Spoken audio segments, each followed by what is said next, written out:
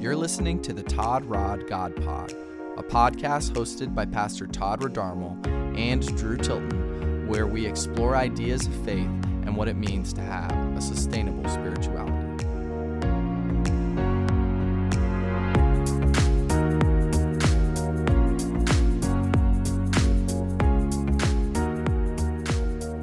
So I'm here with Lunia Diaz. Is that how I pronounce your last name? I mean, I always see it, and then I see it spelled wrong a couple times, and so I'm trying. That's all right. Don't How do worry. you say your last name? It's Diaz. You said it right. Okay. Yeah. It's with an S, not a Z. Oh, that's what it is. Okay. Yeah. It's with an S. Yeah, because this is the Portuguese side of the house. Okay. Yeah.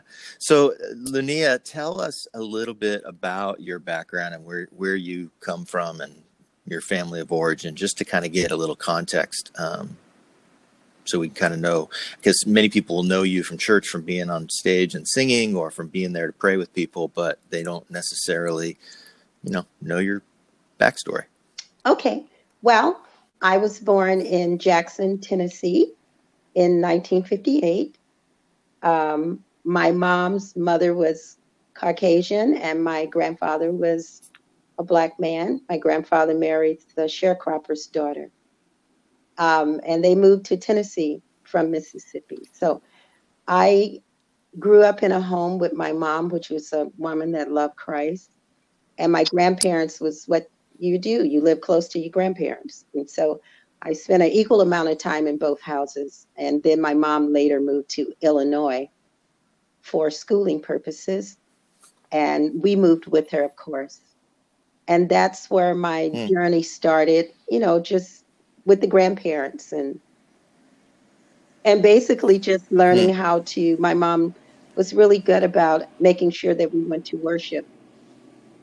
In her education, sometimes she had to work long hours. So, she went to school, but then of course my mom was a healthcare provider. And so once she was on call, it was kind of hard, so we would go back and forth to my grandmother's house in the summer months to make life easier for my mom. But we still had the foundation in both houses of Christ. But we experienced some stuff along the way. Yeah. Now, and you were living mainly then how old were you when you moved to Chicago? I didn't move to Chicago. I moved to a small town called Madison, Illinois. And I think I was in the first grade when I moved. I was 6. Okay. So we moved there. Go ahead. I'm sorry. No, go ahead. Go. You can continue to tell me the story. Go. And so we moved to a really small community in Madison, Illinois. It was it's like a steel mill community. And we were separated by railroad tracks. And so the white families lived on one side and the Black families lived on the other. And within our community, we had our socioeconomic issues like everybody else. If you made a certain amount of money, you only lived on 2 streets in the whole town, which is hilarious. But we lived on Meredosia, which was one of those streets, and the other one was Market Street. Go ahead. So you lived on the tracks, but there were 2 streets that, if you had a higher income, that you lived in that side of the town. Exactly. Is that what I'm hearing? Okay. Yeah. And so how did that differentiate the Black side of the tracks from the other side, as far as this?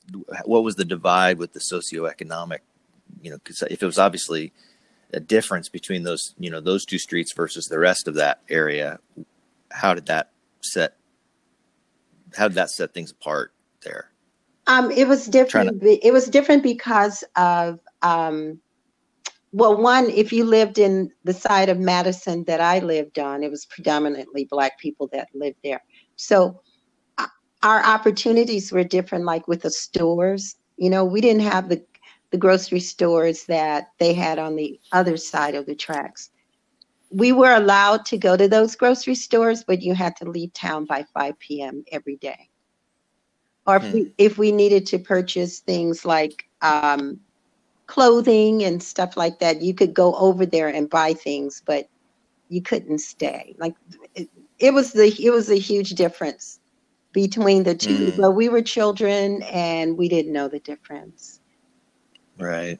It was. Yeah, and that Mhm. that was legally enforced back then, not just kind of an unwritten rule. That was actually the law in the town at the time. Absolutely. And it was if you were on the wrong side of the tracks at the wrong time, something bad would happen to you. You would be beaten or thrown in jail or thrown on the Mm, railroad track, whichever one came first. So as a kid, we knew not to go and be in that community late in the evening.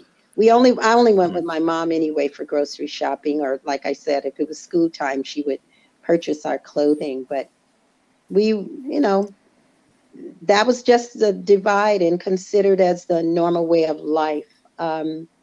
I remember asking what's the difference because I didn't know that I didn't understand racial differences in color of skin because I grew up in my grandmother's house and I didn't know what that was. As a kid, I thought mm. it was confusing actually, and it was stupid. But Yeah, that would be confusing to have people on both sides of your family that are white and black um, and not seeing the difference because you're all in the same family. right, we were just kids, but the rule Yeah. in America, which is still a law, the one drop rule, well, one drop of blood rule, if you have one drop of black blood in your ancestry, then you're black. Hmm. That's still some official law somewhere. It's an official law in America. Wow. That is how they classify the difference, which is dumb because everybody came from Mesopotamia. Just a little news blurb. Everybody everybody has one drop of black blood. So anyway, Hmm. yeah. So Right. Right.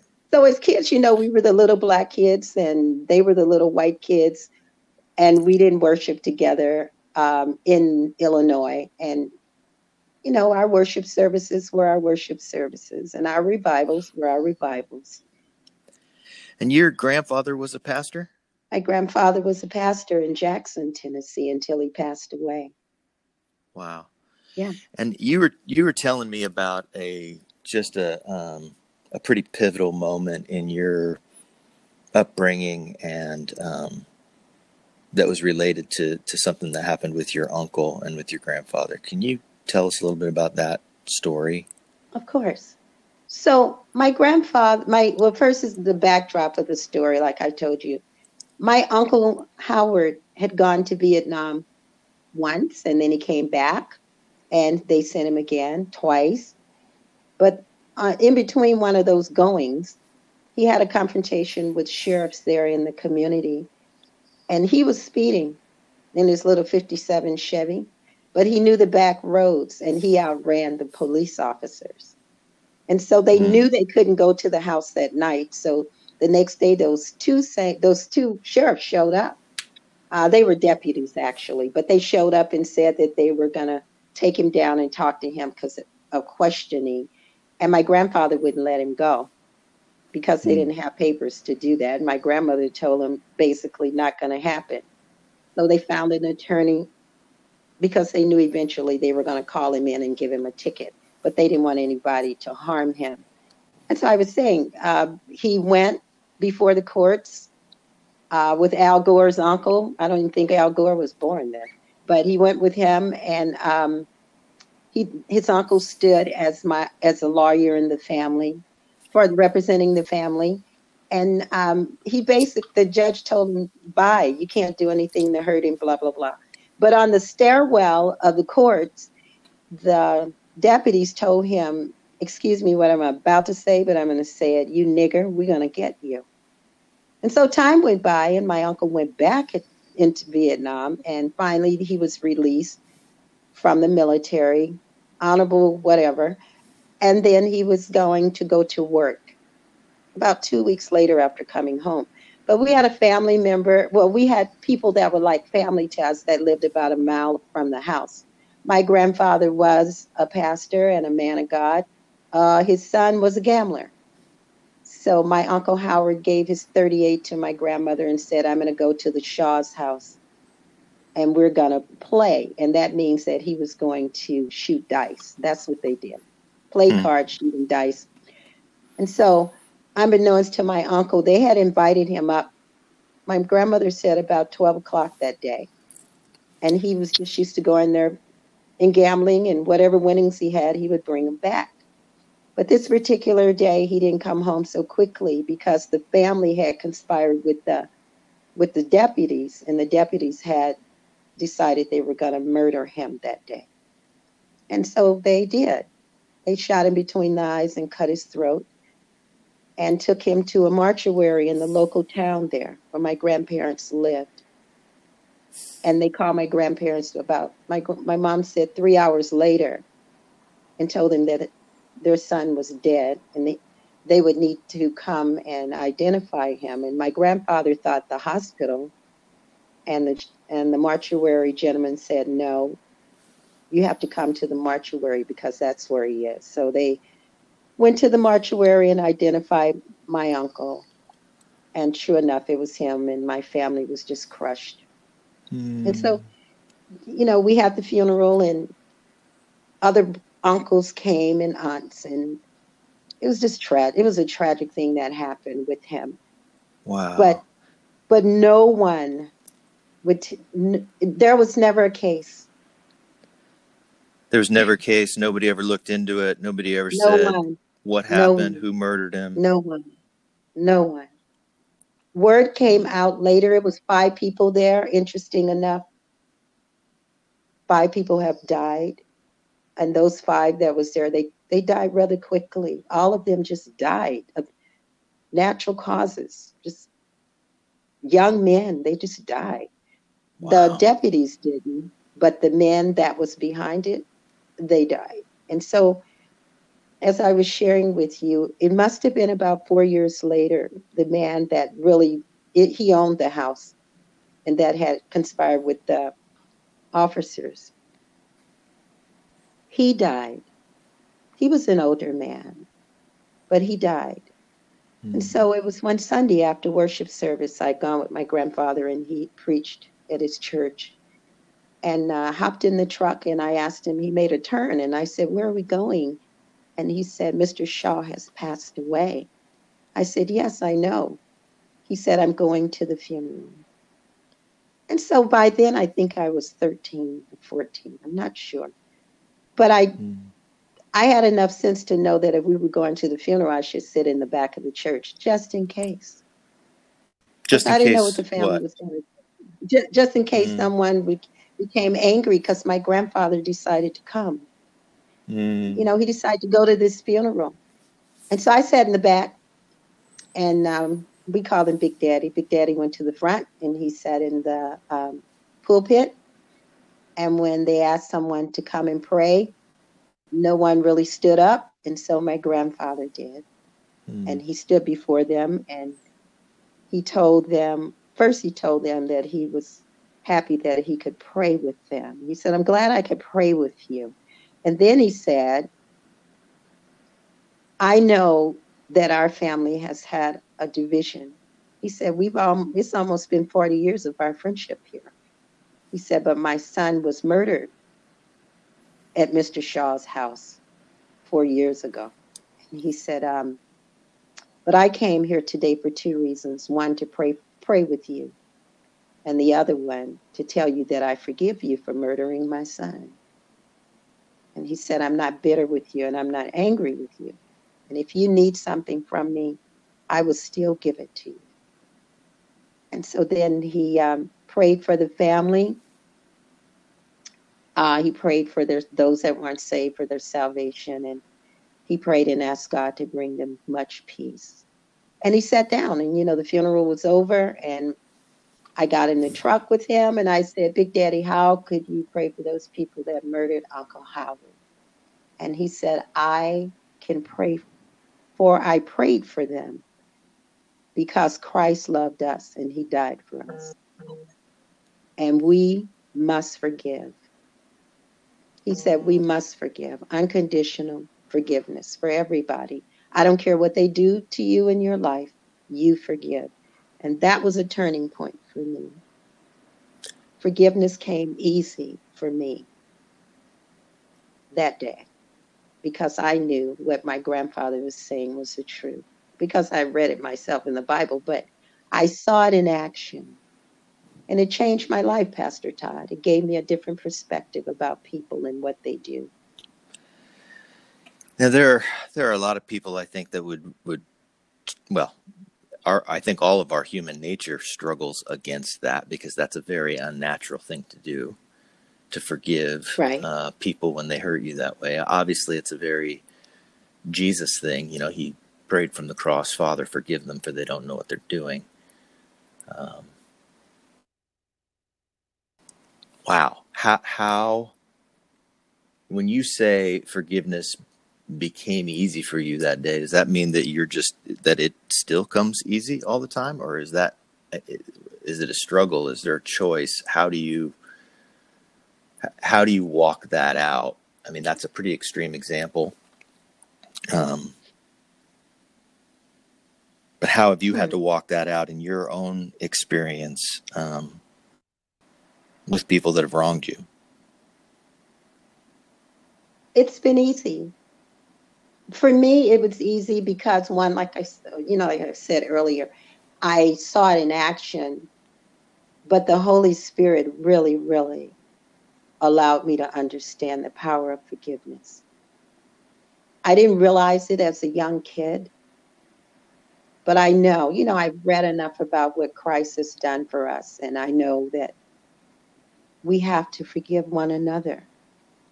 So it's not hard for me to line up with obedience with a lot of things. Some things I might go, I don't know about that, but it wasn't hard for me. And so in my life, it's helped me to move forward. When I divorced my husband, I was disappointed that he didn't help me raise my son. I was disappointed that he didn't come back and be a father. When I say come back, I mean visitation. I was very disappointed, but I was never mad at him or hateful toward him. And I did not raise Joel that way, because I know that unforgiveness will destroy you. Yeah. Yeah, there's something about unforgiveness for little things that builds up to bigger things. And then unforgiveness for big things can be just crippling. Absolutely. And I think a lot of what we're feeling in the backlash of just the anger and the frustration is a lot of pain for a long period of time. And I think some people will hear this, a call like that to forgiveness, to say, well, that's like excusing something or saying it doesn't matter. You're not saying that, are you? No, I'm not. It does matter when someone speaks harsh words to you. It does hurt you to the core. It does matter. It makes a world of difference. I mean, the first thing that one would think, or I think, is, what have I done to make you talk to me that way? You don't know me. So yes, it hurts, and yes, it matters. And even if you do know me, it still hurts. It's like Gumby, the character, the little green guy. I'm not Gumby. I can't stretch because I'm human. So I'm not saying just push it under the rug. They did that to you. What I'm saying is forgive, because the bitterness is not worth the journey. You have to we carry enough in life, Pastor Todd. Putting on a shoe of unforgiveness every day, man, that is ridiculous. I can't do it. Now, maybe for somebody else, but for me, I can't put on that shoe every morning. And don't forget, for unforgiveness, you got to carry it with you. No, I can't. And I have to trust God when he says, vengeance is mine. But does it hurt sometime when people say? You betcha. It does. I can't let it enter my heart. I cannot. I won't survive if I do. So what other, I mean, as you've, obviously there's a lot of growing up that happens between that point in your life and now, and we don't have a time to talk about your whole life story, obviously, but maybe another time. But it's some way in this. I'd love to hear ways that you've been able to walk that out with people on a practical level. Well, my job is kind of demanding, what I do in the medical field. And there are people that say things to me that are bad, that are horrible, at least once a week. Really, still They'll now, say like people something here in Orange County still say stuff to you here in Orange that's County. racist or hurtful. Oh, yeah. This past Monday, um, I was checking a man's temperature when I walked up to the door because we have to wear PPEs to protect us and we're protecting them. They just don't know it, but we want them to protect us too. And when he saw me, before saying good morning, he said, "Well, you look like you're ready to fight the Civil War." And I thought, that's the Civil War. Could he have chosen another war? Wow. To myself. But, or another patient that came in this week that told me, they said Black people's minds are the size of a walnut. That's what studies say. This person said that to you this week? This week. Or this is a better one. Do you have the credentials to do what you're doing to me right now? Because if you don't, I want you to leave the room and bring someone else in. Fortunately for them, I'm the only one that had the credentials. Wow. And so I told them, I'm the only one that's credentialed, but we can give you a referral and you can go somewhere else. Well, you have gloves on. You can touch me with those. That's what I deal with. Wow, Linnea. Like, that just seems like I believe that if I believe you, but I would expect that maybe at some other time, some other place, but man, right here, right now, that still goes on. Right now in Orange County, I had a lady say, "Can I just touch your hair?" Or "Let me touch your skin." Or, I'm amazed at what people say, Pastor Todd. I lived there on Doheny Place for a long time in Capo Beach, and there are many Saturday mornings when I would go walking, and people would stop me and ask me, why was I walking down Camino Cap? Why are you walking down this street? I live here. Wow.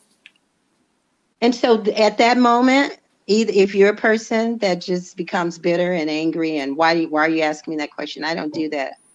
I decide within me.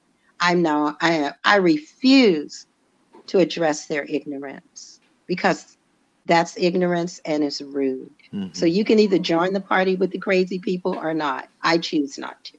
Mm-hmm. Oh, yeah. Wow. Yeah.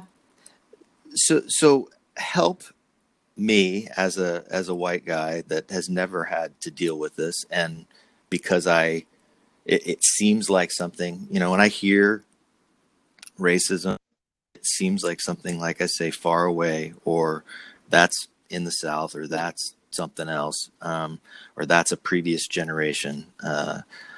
But man,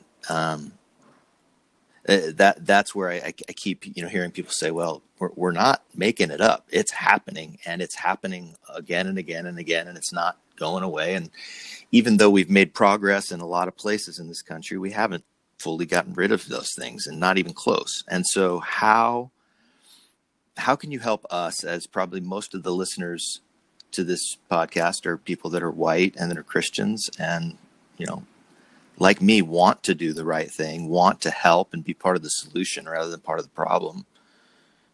What can we do? How can we help other than being outraged by it or upset about it, or to just notice? And what can we do? I feel if it's acknowledged,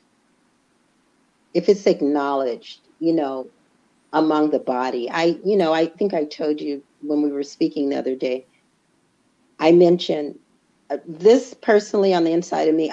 I know that this is a horrible thing that's been happening over and over again. And I was reading about the guy at the NFL yesterday who said we apologize to the guy that kept bowing the knee, that I have a hard time pronouncing his name. But I totally Colin respect him and get it. Yeah. Right. Yeah. And so he bowed the knee and the whole nation went into an uproar, including those in the body of Christ that are football, people. Mm-hmm. And so they were just having a cow, some of my friends. Well, I don't agree with that. And I thought, oh my gosh, the whole nation has lost its mind because the man bowed his knee and saying, we're not equal. Are you blind? That was my thought. Mm-hmm. But then when a man has his knee on a man's neck, it's just another incident in the Black community. Mm-hmm. Not cool. Yeah. The body just needs to, we need to acknowledge, my white brothers and sisters need to acknowledge this happens and is happening. Mm-hmm. How do we know? Because we're separated on Sunday morning. Mm-hmm. We are not worshiping together like we should. Mm-hmm. I believe personally this is a wake-up call for the body of Christ. The world does crazy, but we're not supposed to. We really are supposed to love our neighbor as ourselves. Once again, if my foot hurts, your foot hurts. Mm-hmm. If your toe hurts, my toe hurts. We embrace each other. And a lot of the things that Black people experience is just generational stuff that's been passed down. I'm going to be real honest with you. How does things become ingrained in a child when you're teaching them? You keep saying 1 + 1 is 2. 1 + 1 is 2. And the little guy or little girl gets it, right? Mm-hmm. If you continue to repeat the story from one generation to the next, you get it. It's ingrained. Mm-hmm. It needs to stop. Mm-hmm. Across the board, it needs to stop. We can't sing that way because that's not what we're accustomed to. Get out of here with that. We're all worshiping God together. We worship this way, they worship that way. Just I think what I'm trying to say is, let's come together and love each other. And listen, if somebody says to you, you dress that way because, no, maybe they have a backdrop story to it. Mm-hmm. And just listen. Mm-hmm. Both sides. Just start listening to each other and loving each other unconditionally. Mm-hmm. Without a fault. Mm-hmm. We're not perfect. We're human. Mm-hmm. That's what I would say to anyone that's not Black today. Listen and love like crazy. Mm-hmm. Like it really is your brother or your sister. Mm-hmm. That's my answer to it, Pastor Todd. Is it hard? It's not hard to love people and be unforgiving because I'm going to treat you the way I want you to treat me. And that's with respect and dignity. That's what I'm going to give you every time. Even if you do tell me that I look different, I'm going to give you that. Yeah. Thank you, Linnea. What about the bigger societal issues? I mean, for sure in the church, we can listen to each other and love each other. How can we advocate better as white people, whatever political party we're a part of or whatever part of the system we're a part of? How can we just better stand with and not deepen the divide? You mentioned the Colin Kaepernick, protests and just the split that's happened over that. And I think people go straight to these defenses and straight to whatever their particular version of, the news channel says. And, the rhetoric, are there ways that we can just listen better in society and just participate in helping make things different? Are you asking that question from a Black perspective and a white perspective, or just society as a whole? Well, I don't know. You answer it however you want. I think I'm a white guy and you're a Black woman, and I'm asking you for your perspective and whether that is your perspective because you're Black or your perspective because you're you. I'd like to just hear from you. Well, for me, my perspective is, I am a Black woman with many strands of different DNA here. But Pastor Todd, I believe that education, when you don't understand, go read about it, society, and never, ever allow political thoughts to cloud your vision of how you treat people. should never cloud your vision, Mm. ever, Mhm. ever. Just because the political leader believes this, well, you voted for him, or maybe you didn't. But that individual should not have the power to cloud your thought process and how you treat people. It shouldn't be that way. Otherwise, you're just a puppet on a string, and we're not. We have great minds. Whether we use them or not, that's another story. But we have great minds, and we have this great thing that the rest of the world, the earth, doesn't have. We can choose. I would say to society, choose to do better. Choose to treat people with the same respect. And if you need a rule of thumb, how would you treat your grandparents? Sometimes people struggle with their parents, but the grandparents, how would you treat Right. them? Yeah, grandparents kind of make up the difference with parents' stupidity, I've learned. So, I mean, that's my Yeah. thought, okay? But treat people like you would treat your grandmother or your grandfather or your favorite aunt or your uncle. Mhm. Treat people like they're a person, society. And if, once again, if they're protesting, find out why. And do all lives matter? You betcha. But guess who's on the stage today? The Black lives. But if next week, if it's the Irish lives, let's stand with them and stand tall. This is my brother. I'm not going to, my sister died. Will not let you treat them that way. That's what we need. I mean, if I could say anything and stand from a mountaintop and everyone would hear me, hello, people. Treat people with dignity, society.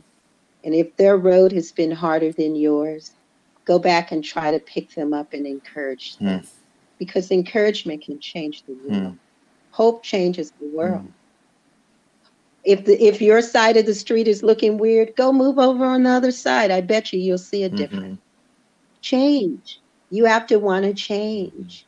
And as we listen to each other over the next few weeks, because I hope the protesting does not stop. I hope it does not die. Not the looting, not the craziness and destroying. I hope the protests keep going until people will see that we need change. Until the body of Christ can stand and say, I really do love you. And when the walls come down on Sunday mornings and you're welcome in my house of worship and I'm welcome in yours. Which, by the way, Pastor Todd, just as a thing, when I would visit my grandfather in the summer months, in the fall, they had revivals, during certain times of the year. And my grandfather was pretty respected among white people in the community. And so when he would have revival at his church, the white people knew the rule was you couldn't come in. And so what they would do is open the windows, and the church would open all the windows because we didn't have an air conditioner anyway, but we would open the windows. And we all sang the same hymns. And so the white people would be out in their yard chairs. You bring your lawn chair with you and sit out in the front of the church. And they would be worshiping with us. You could hear them. And we would do the same thing. When they had their revivals, we would go and sit outside and we would worship with them. And so it was only one time a year that you could be baptized in this muddy little dirty creek. And because the rule said white people couldn't be in the creek at the same time as the black people, we were on two separate banks. And the white people would get baptized in this dirty, filthy water before we did. And we would sing songs, Take Me to the Water, the blood of Jesus, from our side of the bank. We did that. They figured out a way to make it work. Wow. That's what we need to do in America in the body. But as society, we are humans. Make a difference. Listen to your neighbor and love them like you're loving your grandparents or a family member. It's easy. If it's hard, it'll get easier because when you're hugging, you're seeing that person you love the most. That's my choice. And I would just like to invite other people to join me in my choice. Love without a condition. Yeah. Wow. Thank you, Linnea. I love the simplicity of that. And I know it's the same thing we know, and the same Bible we've had this whole time. It's not like, this is some new idea to love people and to respect them and to listen to them. But it is affirming that it's the same, that it's important. But I just want to say, I hear and I appreciate you saying what you said about the things people say to you and how just hurtful and stupid and just ingrained that racism is in so many conversations that people don't even realize. And I appreciate you bringing it to our attention. Are there other things that maybe, like, while I've got you here, I can ask you along those lines? Are there other things that people say that they may not even realize are hurtful or stupid that they, that some of our listeners might appreciate being corrected in this anonymous thing where you don't have to walk up to their face and tell them how stupid they are? that they can hear it right here. That's good. We have a little bit of anonymity. What I would like, that's a good question, Pastor Todd. I would like for my white sisters, when I express how I feel, that when they share it with their white sisters, that I hear them not try to, I may say, "Oh, girl, that's so nice." And they'll turn around and say, "Girl, that's so nice." Lose it. That's not how I said it. It's like, what are you trying to do? What are you doing? Is that what you heard? Don't try to put a slang on it. Just I said, "Girl, that is nice," and you come back with something different. I hate that. And sometimes I'll go home and record myself and say, "Did I sound like that?" I hate it. That's just stupid. Yeah. That's about it, Pastor Todd. The rest of it, that's my quirk. It's just my teeny little quirk. But yeah. I won't stop talking to you and hugging you about it. It's just no, dumb. but it is. I appreciate you saying it, because it can be hurtful.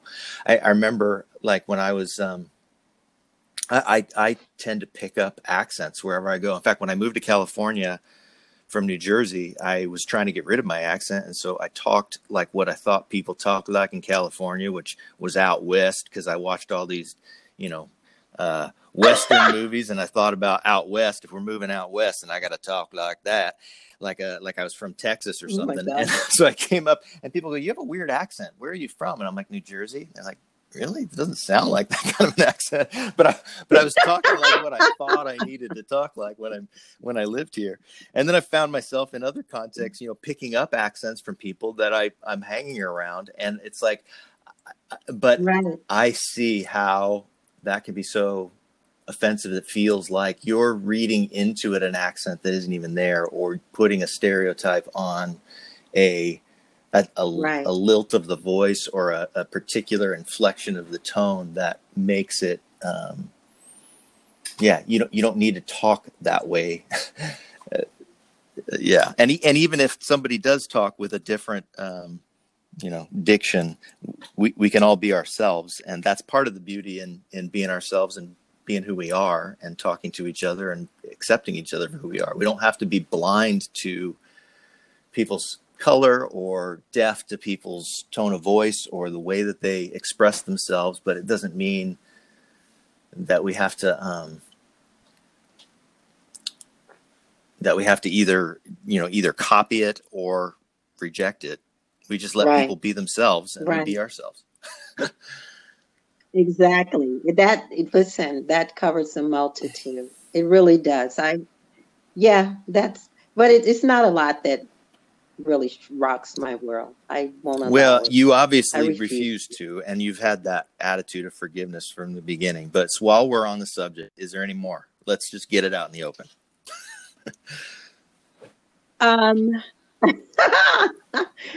Oh man, no, no. But yes. Just because I'm going to talk about myself, I'm not very forthcoming with chatting with people or going to dinner with them, primarily because of my crazy food issues. But just because I'm not friendly doesn't, I'm not in the face of, okay, I want to join that group, join this group, be that group. And this is talking to the Mountain View family. Just because I haven't become a part of the group, it doesn't mean that I don't love the group. It just means that please don't feel like I've stood back and I'm not spoken with you because of you're so hurt and you're so damaged. Don't put me in that category. It's because I really am an introvert. It's not because I don't want to be around you. I just want to say that to the women at the church. I know I haven't been a part of a lot of groups, and so I'd like for you to look next time and say, you know what? She's kind of to herself. I do great one-on-one, but not so great with a big group. So I want to say that to the Mountain View group, to my sisters there. It's not because I ignore you. It's because I'm not so big on groups, but I'm really big on being a good friend. That's good. It's interesting, Linnea. I've found in a lot of ways in the church, introverts are, people have the system. We talk about systemic prejudice. The system of how church works is prejudiced against introverts in a lot of ways because, we do groups, we prize speaking up, we prize, large gatherings, and sometimes the person that's quieter can get lost in the shuffle of that. And I think it relates a lot to how systemic injustices, it's not that they're necessarily anybody's trying to be unjust in anything. Sometimes it is. Sometimes those things are built into the system, and we've seen that in America. But at the same time, some of it is like there are personality reasons why we do things differently that don't necessarily have to do with race. They just have to do with personality. And sometimes we can carry those over on whole groups of people, or different social settings can just set things up to be advantaging to one type of a person or another type of a person. Our school system is set up really well to advantage people that like to study and read books and write papers and, take tests, but it doesn't always advantage other types of learners or people that do things differently. And I think the key thing, key is like, we've got to pay attention to each other and hear each other and, make those allowances for each other. And those that are advantaged by the way the system is can use their voice, their privilege, their opportunity to look out for their other brothers and sisters that are disadvantaged by the system. Absolutely. And I think for me, that's what I see happening. That was a perfect example. That is what's happening in the nation. If you have the advantage and you can help your brother and sister who does not, then step up and do your job. God allowed you to have the advantage at this time. And it's your responsibility, because to whom much is given, much is required. It's your responsibility now to step up and help those that haven't had that opportunity. Speak on their behalf. Stand with them. I totally agree with you, Pastor Todd. It may not have started out that what you were saying wasn't in response to what I said, but I could grab hold to that and say, if you have an ability to do something that someone else doesn't, step into the place and do that. Yeah. Unashamedly. Everybody requires help. Boy, do we ever. Everyone at some time needs help.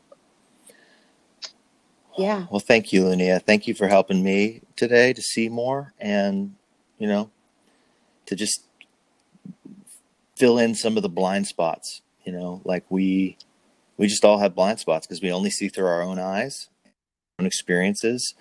That's why we need each other, and we need to learn from each other. And obviously we need to read widely and read and learn that way. And that's important. And I hope people are more than anything else. And I think hopefully this puts people on a journey of learning more about some of the ways that racism has not only been in our history, but the ways that it's continued into the present in both personal interactions and in just the ways it's built into systems that continue to perpetuate some of the same kind of problems. And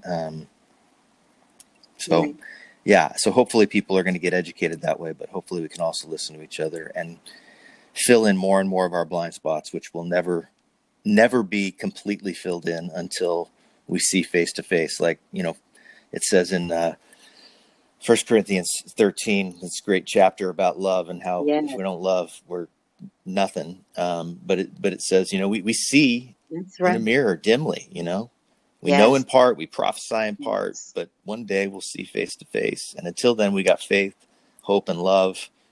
And none of those is certainty, but none of those is knowing all the answers, but they're trusting the one who does, having hope that he's going to continue to work it out, and we're going to work with him, and love each other in the meantime, like you were advocating. So.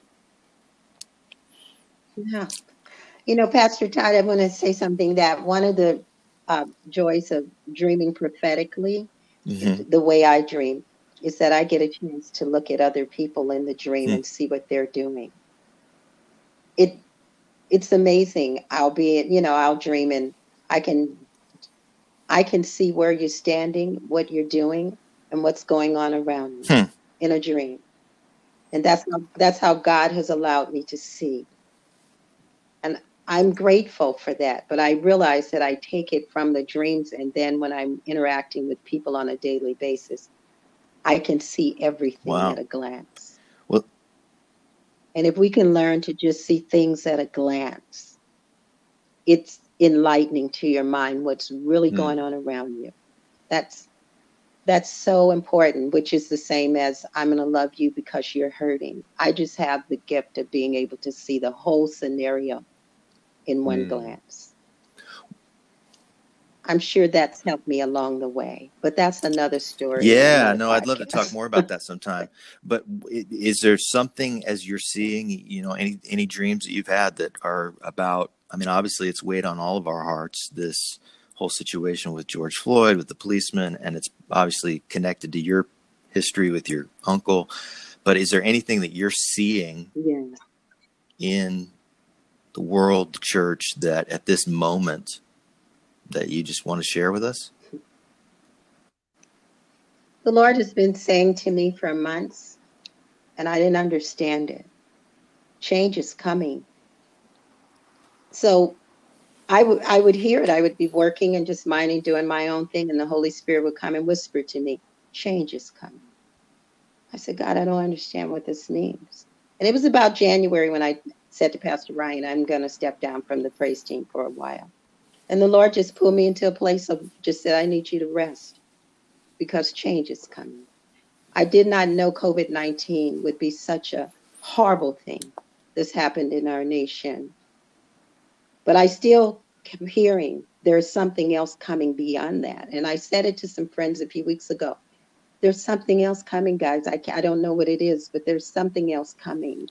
And the Holy Spirit kept telling me it's coming. But after this, there's going to be a peace. And then, boom, here comes this, like out of nowhere in the middle of a pandemic. Here comes what? Marching? What? Protesting? But I believe that on the other side of this, peace is coming. That is exactly what I heard for months. Change is coming. And here we are. And so that's why I feel like it's so pivotal for the body. And, even when I was walking the other day, I said, Lord, what do you want us to do in the body of Christ? And I believe it's time for us to love each other. And peace will come. The world may not get it, but the saints of God ought to be excited about it. Wow. Well, Linnea, would you pray for us and, pray however the Lord leads you to pray, just to kind of close out this time? Of course. Father, we thank you for this moment, that you've allowed us to live in, this time and this season that you have planted our feet in the earth. We thank you. We acknowledge who you are. You're a covenant-keeping God, and you're good to us, and we love you. We acknowledge, Jesus, that you're our Savior and you're our deliverer. And we acknowledge, Holy Spirit, that you're our comforter and you're our healer. So today, Lord, I ask that you would move in the midst, the people that listen to this podcast, I ask that you would supernaturally transform and change their hearts today so that none of us will be the same. I ask that you would change the heart of the nation within the body of Christ, because you look at a church and then you look at a city. We want to make the difference in our city and in our nation. So change our hearts, God, and line us up with one another and cause us to hold hands and embrace each other for your children, because we are fearfully and wonderfully made. Lord, cover us, guide us and direct us, and forgive us for our sin, and heal the land. We have sinned against you and against others, and we need you, and we acknowledge it, and we lay everything down, and we ask for your changes, and we ask for your way. We ask that you tear down every wall, every single wall of division. Destroy it in the name of Jesus. And Lord, let us walk in unity. We thank you for the honor and the privilege of serving you. We know what your word says about the end times, and that many will wax cold. Love will wax cold. But within your body, we ask that you would pour out your love again, and that you would trust us, because many have to come into the kingdom. And if we are not looking the way we should, they will not want to come. I thank you for your faithfulness, and thank you for this moment that you would allow me to share my story and history. Now, Lord, I ask that you would bless Mr. Todd and his house and strengthen them, and Mountain View Church. Put a hedge of protection around us.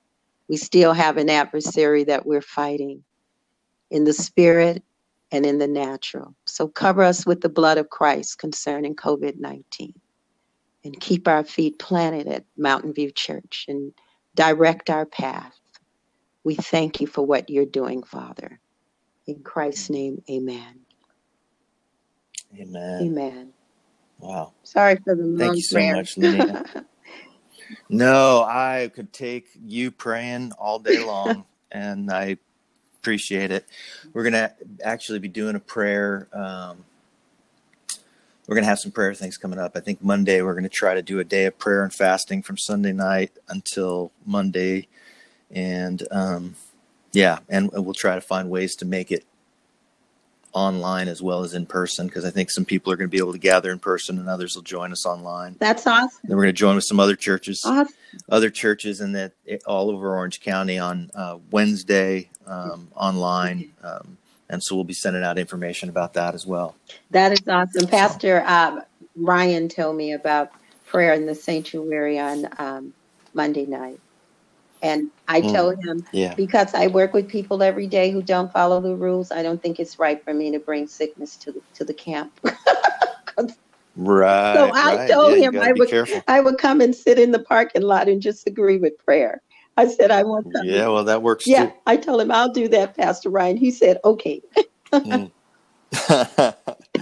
Well, thank you, Linnea, and God bless you. Have a good rest of your Saturday, and thank you. Thank you very much for your time. God bless. All right, bye. God bless you.